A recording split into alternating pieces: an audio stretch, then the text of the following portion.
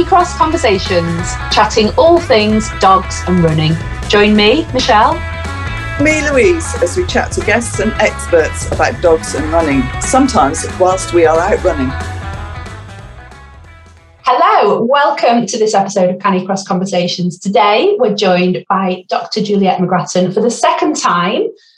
You can check out the original episode she did with us very early on. I think it's episode 3.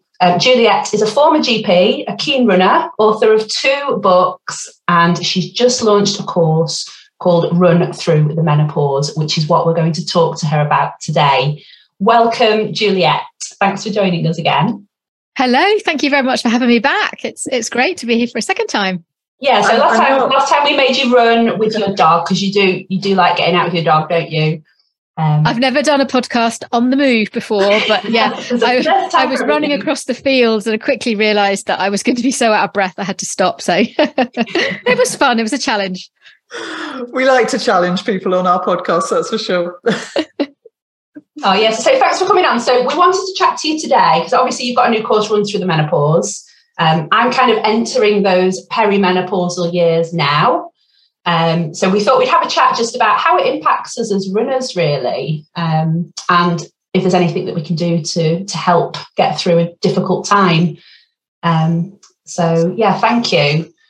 So let's just start perhaps with just defining perimenopause, shall we? Do you want to just explain? Yeah, no problem. So, I mean, I think there is a bit of confusion about terminology and I'm guilty of using words maybe not quite in the right setting as well. And I think the thing is the menopause itself is really a day in time. It's the day when you get to 12 months, a full year without a period. And that is the menopause. And anything before that is premenopause. And anything after that day is postmenopause.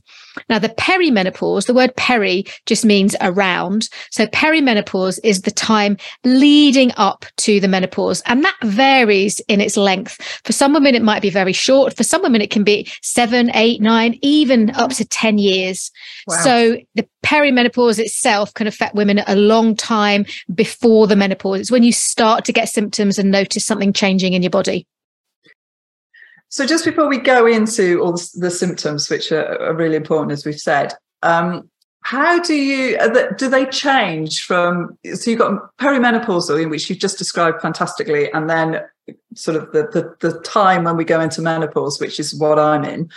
How do things, well, perhaps we do need to start off with the symptoms, don't we, actually, before I ask this question? I'm going about the houses with this, but do the symptoms change or from menopause to perimenopause? I think sorry if you can hear my dog barking in the background. That's fine. No, I think you're perfectly explaining what some of the problems are. Do you know what I mean? Yeah. Like, how does it all fit together, and what's the perimenopause and the menopause, and then do things sort of change? And so it's really valid. And I think every woman is affected differently. So there are numerous symptoms. I mean, there's something I saw recently that listed 48 symptoms of the menopause. Wow. And often when people say symptoms of the menopause, they mean the perimenopause as well, because those symptoms can start, as I say, up to even 10 years before you reach the menopause, but they can continue afterwards as well. It's not just when you have that day when you've reached your 12 months without a period that everything goes away. Those symptoms can continue for many years afterwards for some women, not often as severely as they were. They usually sort of gradually dwindle, but some of them, like hot flushes, women in their 70s might get the odd hot flush as well, which can still be linked to the changing hormone levels. So really, it's kind of a journey that you sort of work your way through, and the symptoms can come and go. They can get worse, they can ease off. And then once you reach menopause, sadly, it doesn't mean boom, it's all over, and you can get those symptoms continuing on for a number of years. And I think it is really important that we talk about the symptoms, because I went through it. I was very lucky, and I'm sure this is quite common. I had my child and I was in perimenopausal, and I knew it was because I was having problems conceiving, so we sort of went through that process. So things can still act normally, can't they? But you're having other things going on as well. But I'm losing this. Sorry. This is a really good symptom. This is a really good symptom of the perimenopause because, or the menopause itself and postmenopause, because everyone thinks of physical symptoms. Yeah. And they think of changing periods and dwindling periods. And in the perimenopause, you can still be having regular periods and, like you say, be able to conceive or have trouble conceiving. But a lot of them are mental symptoms, such as brain fog and losing your words and forgetting what you were going to say and going upstairs to get something and having no idea why you went up there in the first place. And these symptoms have a massive impact on our ability to do our day-to-day jobs and also in the workplace. And staggering numbers of women leave their jobs because of symptoms of the menopause. And that's really worrying. And I think that's what I was trying to say, was that I didn't know a lot. I think a lot of us know hot flushes and, some of the sort of major symptoms. I remember going through things that, like itchy skin, that I didn't know what earth was going on with me. And it carried on for ages. And I've got a friend who's a GP. So I spoke to her and said, what is happening? And, we sorted it out. But there was a lot of these kind of weird ones that I'd never, ever heard of. And as you said earlier, people have different things. Some people don't have anything. I mean, my sister just sailed through it. And I'm, same family, obviously. And, I've really struggled through it. So it's a bit of a lottery, isn't it? It is. Sometimes there is a genetic link. We tend to often follow what our mothers did. I'm hoping that I follow what my mum did, because she said to me the other day, in a conversation, she said, "Oh, I think it's all this nonsense. Too much is being made of it. We just got on with it in our day." But she was lucky, and she had very few symptoms. And it is often the ones that you're not expecting and you don't associate with hormone changes. And you name a system in the body and really it can affect it. So sometimes people get itchy ears, or affects their digestion, or they get some vertigo, or like they say, you get symptoms of itchy skin. I'm on the Zoom with you now and you can see these things on my eyelashes, on my eyelids. I've been developing these little cysts along my eyelids. And then I looked it up and it says, are quite common in women in the perimenopause because of changing hormone levels. And I hadn't even associated it with that. And, here I am talking about the perimenopause. So it can be a very confusing time if you're getting a lot of symptoms, for you to know what's going on. And you sometimes worry that you've got some kind of horrible disease that you're undiagnosed, or that you're losing your mind, or that you're developing dementia. And these are really genuine concerns for women, and it can be very difficult to know what's what. Yeah. So how do we know if these symptoms we're experiencing are perimenopause? How is it? Just kind of our general age? Is it just accepted that that's probably what it is? Age is an important factor, but it can be misleading because, as I said, you can have symptoms up to 7-8 years before the perimenopause. Now, the average before the menopause. Now, the age of the menopause, the average age in the UK is 51. So say you're not average, say you're, because none of us really are, say you're 2 years before that, that's 49. So you could be having symptoms 10 years before 39, and you probably wouldn't be thinking about the menopause, and the health doctor or nurse, whoever you went to see, might not be thinking about that either. So age can sometimes be very misleading. There isn't an easy answer to that, really. Sometimes it is a case of talking it through with a healthcare professional and just seeing, do things, is there any change with your cycle? If you're still having periods, are your periods changing at all? What does it all add up to? What's your family history? Could it be the perimenopause? Unfortunately, there's not like one single blood test that you can do, which is helpful, because when you do a blood test, what you're measuring is a variety of things, including your estrogen levels, your progesterone levels, and something called follicle stimulating hormone, FSH. And the thing is that those things all vary, and they vary hour to hour, day to day. So when you take a blood test, you're just getting a snapshot of that moment in time. And at that moment in time, they might be completely normal. And then you've got the symptoms and you think, well, it's nothing to do with my hormones. Whereas actually, if you'd done it 4 hours later, they might have been different.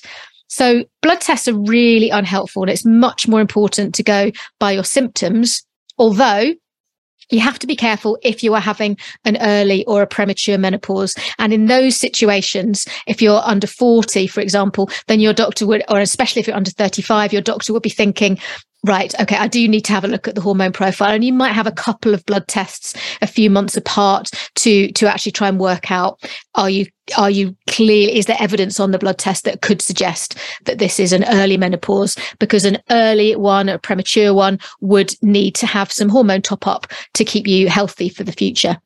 And would that be more likely to be hereditary if you were having an early perimenopausal? It can be definitely. So it is one thing to certainly ask to see, could there be a genetic cause to it?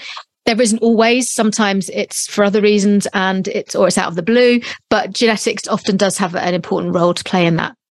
And it's interesting, isn't it? But I mean, my mother never talked about it because, as you said about your mother, Julia, it's like, yeah, we just got on with it. So, we don't necessarily know that about our history unless our parents are still around. We can actually ask that question now, isn't it? Yeah, definitely. And she didn't talk to me about it, and she still doesn't really, other than to say she thinks there's too much stuff on the telly about it. But well, it's a very new thing. You hear about it all the time now, don't you? And I think that's great, because I think, as you just suggested, it's hard to define it and know whether we are actually going through perimenopause. And all we can do is just chat to people and find as much information about it as we possibly can, isn't it? Absolutely. I think it's wonderful that there is so much, because there is so little education about it, and women themselves, as well as men, aren't aware of the symptoms and how it can affect you. And for goodness sake, this is half the world's population. So it's not like we're talking about a small niche group of people here. This is half the world. So I think the education is really important, and I'm all for more coverage and awareness, definitely. But it still surprises me that, and there is a lot more coverage even from when I was starting, which was nearly 20 years ago. So it was, from when I was going through it. But it surprises me even now that I'm seeing posts from friends or people that are slightly younger than me that don't know that what they've achieved, what they're experiencing is the menopause. And I find that quite frightening. And I don't know if it's because we're in the fitness industry that we are aware of it.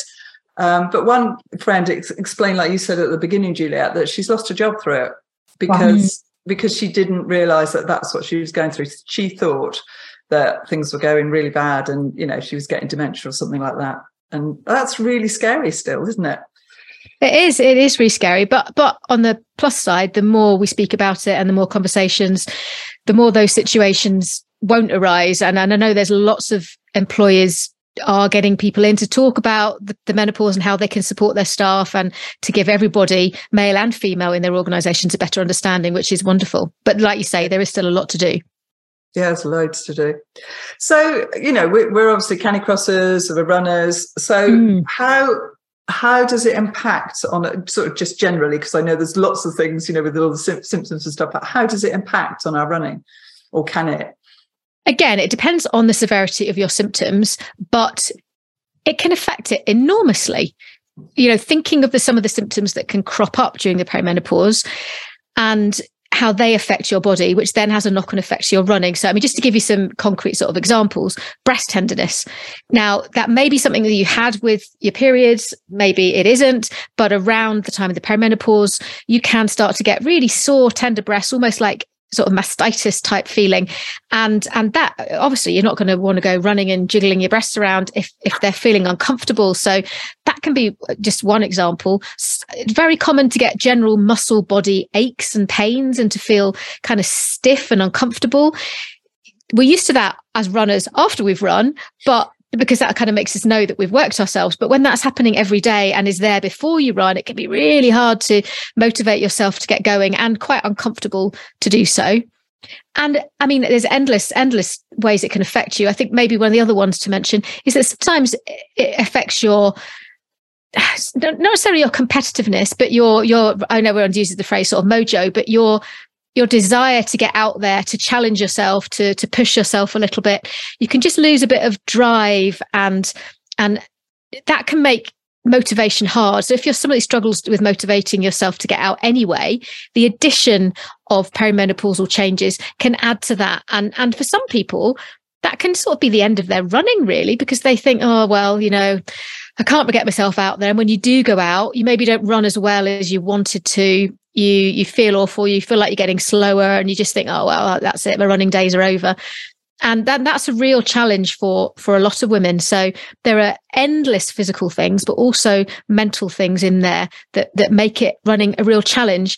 And I think if you're someone who is new to running or wants to start running, as we know, as a beginner runner, that's tough. You've got a lot of things you've got to overcome and get through. If you're doing that at the same time as being perimenopausal, then it's even harder for you. So those women need an extra sort of amount of support and understanding to try and get them running in the first place, but keep them running once they start as well. So I think it isn't something really which maybe hasn't been addressed before, but for runners, I think it can have a huge impact. I know it does with you, Michelle, doesn't it? Yeah, I mean, you've just described, talking about the motivation, that describes me perfectly at the moment, because I get a lot of aches and pains, and that has impacted my motivation to get out there. And I've not done a race for a long time, because I saw you were doing the Manchester Marathon and you're all signed up. And I kind of thought, I would love to do a marathon again. I'm not quite brave enough at the moment, though. But it really gets inside your head, doesn't it? And makes you doubt yourself. And we can do it. But it kind of gives us a lot of anxiety as well. I think that's something I've noticed among the people I work with that I'm helping to coach at the moment. There's a lot of anxiety there about thinking they're not good enough anymore. Yeah, definitely. It's kind of imposter syndrome, if you like, and just general. It's crazy, isn't it? You know, you've reached this ripe old age, you've got this wealth of experience in life, and all of a sudden you're wondering whether you can do things. Yeah. And really, we're at a point where we should be like, I know I can do that if I put the work in. Of course I can. Yeah. And self-doubt and lack of self-confidence and imposter syndrome and genuine symptoms of anxiety and, you know, not wanting to put yourself out there or even go out as much, they're all valid, and they all affect women, and they definitely affect runners. And that decision to do the Manchester Marathon next year was part of me just trying to practice what I preach, you know, because myself I was having reservations. I know I can do a marathon. I've done quite a few of them in the past. I haven't done one for a few years, and I'm like, can I do it? I know I can do it, but there's still a part of me going, are you sure? Is your body going to hold out for all the training? What about if this happens? What about if that happens? What if you're not getting enough sleep because of night sweats, or, you know, and all these things bubble up in your head. And I was just like, right, for goodness sake, get yourself up and let's just do this.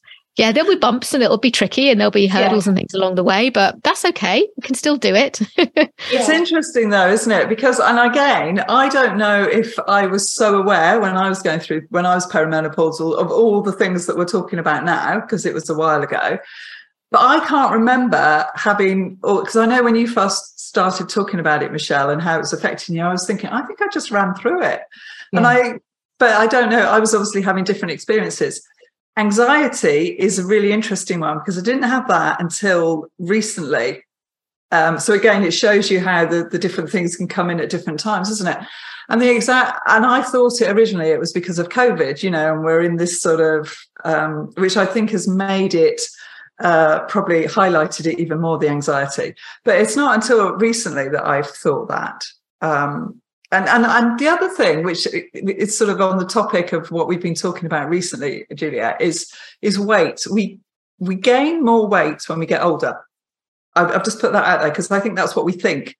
But actually, is that just because is it anything to do with the menopause, perimenopause, or is it just because we've changed our lifestyle and we can't be bothered to? Yeah, because we're less active, less motivated. Yeah. It's hard to know, isn't it? Yeah, but both. I think the second point you make there about our lifestyle changing is really important, because sometimes it's so subtle that we don't realize it. Perhaps the children are getting a bit older. We're not rushing around after them as much. Perhaps we've got a little, this is very generalized, obviously. Maybe there's a little bit more time to meet a friend, and you maybe go for lunch, or you have a coffee and a cake, and without even really realizing it, you spend more time being sedentary. Perhaps your job role changes a little bit and you find yourself more sedentary, especially all this working from home without commuting and moving around the office and things. So I think it's really important that we do look at our lifestyles and be really honest and just see over years, have we gradually reduced the amount that we move our bodies, and equally, have we gradually and subconsciously, maybe it changed our eating habits as well, because we sometimes get into these habits and we don't intend to, but they're very subtle. So those things are really important, but it is also important to know that there are changes that happen in your body in the perimenopause that do make it more likely for you to gain weight, but particularly for your body composition to change and for your body fat to increase, particularly around the middle of your body. And we know that there are changes going on in the body that cause that to happen. But equally, we do need to take a look at our own lifestyle as to what might have changed over time. And I think Michelle and I are really good examples of that, aren't we, at the moment? Because we've done something to change that now. And what I'm finding is that, because you have this little nagging feeling, well, I'm going through the menopause, perimenopausal, that's why I'm putting on weight, I can't do anything about it. But you're so right about what we eat. We can't probably eat the same things as we used to because the body is changing, and definitely can't drink as much as I used to. So there's all that sort of stuff that's changing. And I don't think people think that when they're going through it. They just carry on trying to do what they're doing. And actually, you have to make those changes. Like we have to add strength training because our body needs that. And I can bang on about that for a long time, but I won't. Yeah, absolutely. Isn't it? It is important. I think even if you are running quite a lot and eating pretty well and you hit the perimenopause, you can still find that you're gaining weight. Yeah. And you think, well, I'm doing lots of exercise and I'm eating well. And I think the key word there is change. Your body is changing, and you have to change what you do. I think you can't just carry on as you are. And that involves effort, and that involves motivation, and that involves finding out what the right things to do are. But if you're happy with the weight gain and it's not an issue for you, then that's no problem. But I know certainly people that are running, who are runners, find that does have an impact on their running sometimes, and they feel that they're carrying extra weight, so it's harder for them to run uphill, etc. And they want to do something about it. And really, as we get older, our risk of lots of diseases increases. So things like type 2 diabetes, cancer, heart disease, even types of dementia and some depression. Our risk of those increases anyway. But if we are carrying excess weight around our middle, I'm talking about internal body fat here, so visceral fat that sits around your internal organs, not that just under your skin. It's the kind of deeper stuff that makes your waist feel kind of thick rather than just having a roll of fat. And we know that the more visceral fat you have, there's more inflammation in the body, and that inflammation increases your risk of getting those diseases. And that's partly why your risk increases, as well as it going up sort of with age. But what's amazing, and then maybe we need to keep coming back to this, is how helpful exercise is to improve these things. Yes, it's harder to run during this time, but actually running can really help you to manage the perimenopause and moving through it, and the postmenopause as well, because of all the benefits it gives you. One of those is helping to reduce the visceral fat, to reduce that deep internal fat level. But as you say, strength work is really important, because something else that happens around this time is that we start losing muscle mass. And muscles are so important for us. They actually reduce inflammation as well. When you use them, they release chemicals called myokines that reduce inflammation. And as we're getting older and losing muscle mass, we have less of this anti-inflammatory stuff in our blood. So we need to build a muscle, and we need to maintain it. And we have to take action to do that, because our body starts to lose it more quickly. So that's where the strength work is really vital. And although as a runner, it's tempting when you start finding yourself gaining weight to just think, I need to run more. Actually, that may not be the thing you need to do. You might need to run less and do more strength work. And it really can be really, really successful in helping you to navigate that perimenopausal weight gain, if that's a problem for you. And that's what we both found, isn't it, Michelle? Yeah, that's exactly what Louise and I have been doing over the last few months. And I was kind of looking in the mirror 2 months ago thinking, this is me now. My waist is kind of thicker. Is this me? Is this me? Yeah. Good now? Just keep on expanding. Yeah. But actually, you're right. You do need to change what you're doing, don't you? And we've really kind of looked at our nutrition and added in more strength training. And I have reduced my running miles, and I've noticed the difference. I'm faster now. I'm doing PBs than I was doing. And that's that power coming from those muscles that give you that little bit of speed. But it involves homework, and it involves change, and it involves daily habits and motivation. And that's really hard. And you know, so there is a solution, but it does involve effort. And to do that, you've got to feel really confident in yourself to make those changes and find tricks and habits that help you to develop these sort of long-term healthy behaviors. But it can be done. No, I was going to say, you're so right, because it is. It's like you've got to get over that hurdle, and once you're over that hurdle, you're flying. You know, you've got there, and you can't use the perimenopause and menopause as an excuse to a certain extent. Yeah, and I think it is important, though, to acknowledge that women do have this massive spectrum of how much they suffer. For some women, like you mentioned, was it your sister or your friend, just breeze through it. For other women, it's debilitating and it's really severe. And despite wanting to come up with these solutions and to carry these things out, it really can be an uphill battle, and it can be really, really have a really negative effect on your life. And I don't particularly want to spend in it much of this time talking about HRT, but I think it is important for women to realise that it can be helpful, particularly in those who've had an early or premature menopause. It's important because there'll be many years with lower hormone levels, and not every woman can take HRT or wants to take HRT, but it can help with a lot of these symptoms, right through from the physical to the mental health things as well. So if you're listening to this and you are struggling, then I really would encourage you to have a conversation with your doctor about possibly using some hormone replacement therapy, or whether it might be an option for you. And I think mentally, because I am on HRT, and I just think this is quite important. And if you can take it, it's an option. And I think the science has changed, hasn't it? Or the narrative over HRT has completely changed. But for me, I tried 3 years without it, and I was horrible. And you know, when it was at its worst. And it completely changed within 2 weeks, basically, when I started taking HRT. And then that gives you the you know, if you're suffering all these other things and you want to, you know, keep your running going and get better. So for me, it's been a really, really positive thing. But I'm lucky because I can take it. So, but I still get symptoms. It doesn't get rid of everything. I still get problems and things occur. So it doesn't diminish or mean those lifestyle changes aren't important. They are as important as without it, but the two together can be really, really helpful. And like you say, the narrative has changed, which is great. Yeah, I think for me, the most important thing was the mental part with that, which I kind of look back on and see now, as I didn't really realise it at the time. And I think that's another thing that is really important, is the mental side of it. Again, we're talking about it more, and I think that's good. Yeah. So just still briefly on HRT, I know we don't want to get into it too much, but say you feel that you do need it. At what point can you go to your GP and have that conversation? You can go at any point. You can go you're never too young and you're never too old, really. So if your symptoms are interrupting your job, if they're affecting your daily life, I would say if they're affecting your hobby and making you unable to run, then have a conversation, because you need to be doing that physical activity to stay healthy, and doctors want you to be healthy. And if that your symptoms are having an impact on those areas of your life, then that's really important.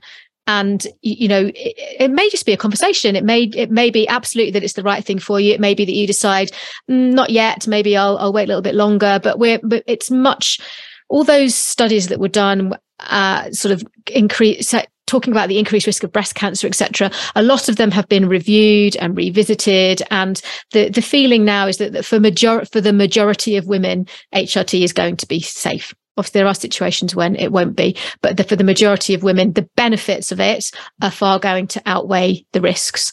It can take time to get settled on one. It can, I mean, you were very lucky with Luz when you said there, you know, you've got within 2 weeks. Usually it's sort of 2 to 3 months on something before you can say whether or not it's the right one for you. And it does take a little bit of twiddling and adjusting and finding the right dose and the right preparation. But, you know, it's not like it was now. Tablets are used much less frequently. Yeah. There's gels and creams and patches and coils and all sorts of things. It's much more user friendly. And that's changed since I started on tablets, and now I'm on the gel. So that has changed since through the skin is a great way. It reduces a lot of the risks, such as clotting and things, getting things through the skin. But again, going back to hereditary things, the thing that's been most important to me is that I have really bad osteoporosis in my family, like from father to mother to siblings. And I had osteopenia, but I've reversed all that now. And obviously the HRTs help, but also the running helps because of the impact. So for me, I feel, quite good that I'm looking after my body a lot more. Yes, it can help with getting rid of symptoms you've got at the time, but also there's increasing evidence that can help with longer term conditions that you might develop. And osteoporosis is definitely a big one of those, because as well as losing that muscle mass, like I mentioned before, we lose bone mass. So HRT will help to preserve your bone mass, and running and strength work too. It doesn't have to be just high impact activity. That when those muscles pull on the tendons on the bone, it stresses the bone a little bit, which makes the bone respond and be stronger. So there's it's not just about feeling good in the moment. It's about, I always say, future proofing our bodies so that we are still running and independent in many, many years to come. And again, that can be hard at the time when you don't feel like it to think about how you're going to be in 30 years. But it is a real motivating factor for many people. And, that's what I want for life, to remain independent and able to look after myself and not relying on others. So for me, it actually is quite a big driver to get myself up and out there on a cold, wet, windy day. Yeah, I totally agree with you there. Plenty of those where I live. Yeah, well, actually, I didn't run yesterday because it's absolutely chucking it down, but I did go today. So that was it. So I feel all right. So let's just get back onto running again now. So we've talked about how we might have to change things because our bodies are going through a change. How can we change our running and our attitude towards it as we're in those perimenopausal years to help us still enjoy it and get through it? It's a difficult one, isn't it? Yeah, I think your relationship with running can change. Maybe you maintain your competitiveness. Maybe that streak in you that wants you to go further and faster and race more, maybe that stays. But for some women, it doesn't. And that can be quite hard to come to terms with the fact that maybe that's not right for you at the moment, but you can enjoy running in other ways. So it is sometimes just sitting down and thinking, what is it you love about running and what can you do more of that will help you to keep a good relationship with it? So whether it's running without your watch, so you're removing time pressures, whether it's trying new routes, whether it's running with friends more than you did before, whether it's running more with your dog, and just finding really what running means to you and why you enjoy it, and focusing on that rather than performance. If you feel your performance is suffering and you're really struggling with it, because you want to keep in love with it. You don't want to fall out of love with it and then not want to do it at all. So I think sometimes sometimes you've got to be a bit open-minded to do that, because we get really sort of set in our ways and our routines of what we like to do each year and which races we like to do, etc. And sometimes we have to just be a bit more open-minded and open to the fact that our relationship with running might change a little bit. And you said, well, both of you, I think that, you're maybe running less now and you're running fewer miles. And that might be something to consider. Sometimes, we need a little bit more rest and recovery time. Our bodies are very good at repairing themselves, but they do need time to do that. And our repair processes get a little bit slower as we get older. So sometimes adding in a little bit more recovery can really make a difference to how good you feel about going out the next time. But looking at the miles that you're covering and thinking, do I need to cut back a little bit? Perhaps I need to mix things up and maybe do a shorter, longer run, or do an interval run this week, and just be open to be flexible, adjusting what you do to how you feel on the day. Because the thing about the perimenopause is you never quite know what's coming next, and you might wake up one day and feel great, and then the next day you wake up and you feel dreadful. So being really flexible in your approach and not beating yourself up if you decide, you know what, I don't want to go, and doing something different, like you say, doing a Pilates class or a stretch class or some yoga or something just a little bit different. It's still beneficial for you. And I think as runners, we're not always very good at doing those things. So adding in your strength work, being flexible, being open to your relationship with running, changing a little bit are probably my key points. I think that's so true, because I got into trail running and I love it, and I hate road running now. So, and as you say, you don't need, it's not about PBEs, although obviously when I'm running with the dog it is. But and it's different, isn't it? And you can take in the surroundings, and mentally it's really good for you as you're out there doing it. Yeah, and sometimes I think that it does become much more about mental health and mental wellness when you're running, perhaps, than it used to. So those unpressured runs where your mind is sort of free to wander and you can think about things and look at the scenery, actually sometimes that becomes more important to you than the actual physical side of the running as well. But I also think it's, you know, a lot of people don't, runners are a funny bunch. Sorry, we're all runners. We are. But they're a funny bunch in that they, as we've said, they just like to go out and run. But I think, and maybe it's because they're scared of, you know, weights in the gym and things like that. But actually, I can't, and I know you can't stress enough how important the strength is. So it is finding those ways, like you said, Pilates, yoga, whatever, that you can do different things. You can do them at home, don't have to walk into a gym. And there are lots of ways out there, but you just got to open your mind to them, haven't you, I think? You do. Yeah. One thing I would say about the strength work in particular as well is that you have to be prepared to lift some heavy things, because really we're trying to build muscle, and it's harder for us to build muscle as we get older, particularly because our testosterone levels reduce, as well as our estrogen and progesterone, the traditionally what are thought of as female hormones. Women also have testosterone. It is a female hormone too, and that level drops a little bit as well. And that helps us to build muscle, testosterone. So it can be harder for women to gain muscle. So we do need to put that little bit of extra work in. And really, when you want to build muscle, you do have to put that muscle under pressure.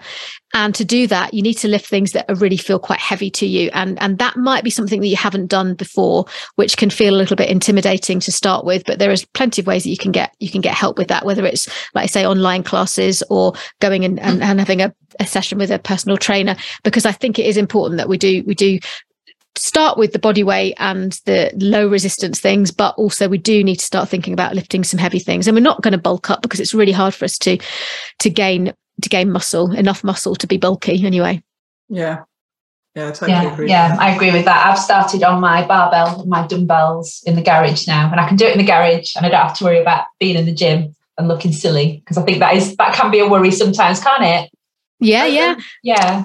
And that's the sort of it's really hard, because you go into a gym and you get these beefy guys. I mean, I used to love it because I was a PT, PT and everything. So I know what my form's like. I don't have to lift heavy weights like as they're lifting to know that I'm doing it better than them, kind of thing. So it is a state of mind, isn't it, with that? And gyms probably need to do stuff to help women come into that area. Well, I think when I managed a gym, we used to have ladies only sessions and things like that to help. But definitely, because around the perimenopause, like we said, you can often lose your confidence, and if your body is changing a bit as well, you do become more self-conscious, and so there's extra barriers for you wanting to go and stand in a gym. Or if you're having a hot flush in the middle of exercising and lifting weights, then there's even more reasons why you don't want to go and be observed while you're trying to gain some muscle. It's really anyway, we will get there. The information is filtering out, so hopefully the strength training and the way to help us and to sort of be as we were will get out there as well. So shall we chat about your upcoming course? I think you've just launched it, haven't you, recently? Run Through the Menopause. Yeah, thank you. And I'd love to tell you about it. So I created this really for people like us, recreational runners who were struggling with their running around the perimenopause. And I just really wanted to kind of go into much more detail about some of the things we've talked about today, about what's happening in your body, the things that you can expect, but also try to overcome some of those imposter syndrome and lack of confidence and motivation type things as well. So I launched it in November 22 and had the first sort of cohort of women go through it, and I've had some really amazing feedback, which is wonderful. So it's a video course, so you just sign up and then you've got me joining you in your living room or your kitchen whenever you want, and there's a whole host of things on it. There's mainly videos. There's about 24 or 25 videos ranging from about 6 minutes to 25 minutes. There's worksheets and things to download, and it goes through sort of 12 different sections to try and help you by the end feel confident and prepared and sort of empowered that you can do it. Yeah, there might be hurdles, but it's okay because you know what they are and you've got strategies to overcome them. So not highbrow, not competitive, not about performance as such, much more just for everyday runners who just finding that the menopause is mucking things up to try and keep you on the road. So I just said, I had a small cohort of women going through it. And the first one, I've had some really, really good feedback. So I'm excited to launch another sort of enrollment I'm aiming for February. So if anybody is listening that thinks that might be what they need, then I'd love them to come and have a look at it. It would be great. Oh, fantastic. So they find all the details on your website. Yeah, so it's drjuliettemcgrattan.com/menopause course. And there is all the information about the course, and there'll be a waiting list to sign up, and I'll send you information about when I'm opening the doors again. So yeah, do come and have a look and see whether you think it might be a good fit for you. And we'll put all that in the show notes as well, won't we? So, yeah. Thank you. I think we could talk about this for hours. I know. We've been on for nearly an hour now. I know. Have we? Yeah. My goodness. Wow. Oh, so sorry, we've alienated the men, but we haven't alienated the men in this podcast, because you need to know what we've been talking about. So you need to understand your partners. So it's so important. Should have said that all understand what's going on. Yeah. Should have said that right at the beginning. And your employees and your running club members, and exactly. So thank you, Juliet, so much for your time and all the information you've given. It's been fascinating, and I hope we are doing our little bit to help people out there going through all this at the moment. That's brilliant. Thank you for covering the topic. It's really, really great to speak about it and to help more women understand and more men understand too. So thank you for the invitation. That's brilliant. Thank you. We hope you've enjoyed this episode of Canicross Conversations. Do let us know and do leave us a review. Don't forget to subscribe and share to all your friends, whether runners or not. There's been some really great information in here. So please do share it and let your friends know. The more we get it out there, the better it'll be. We'll see you on the next episode.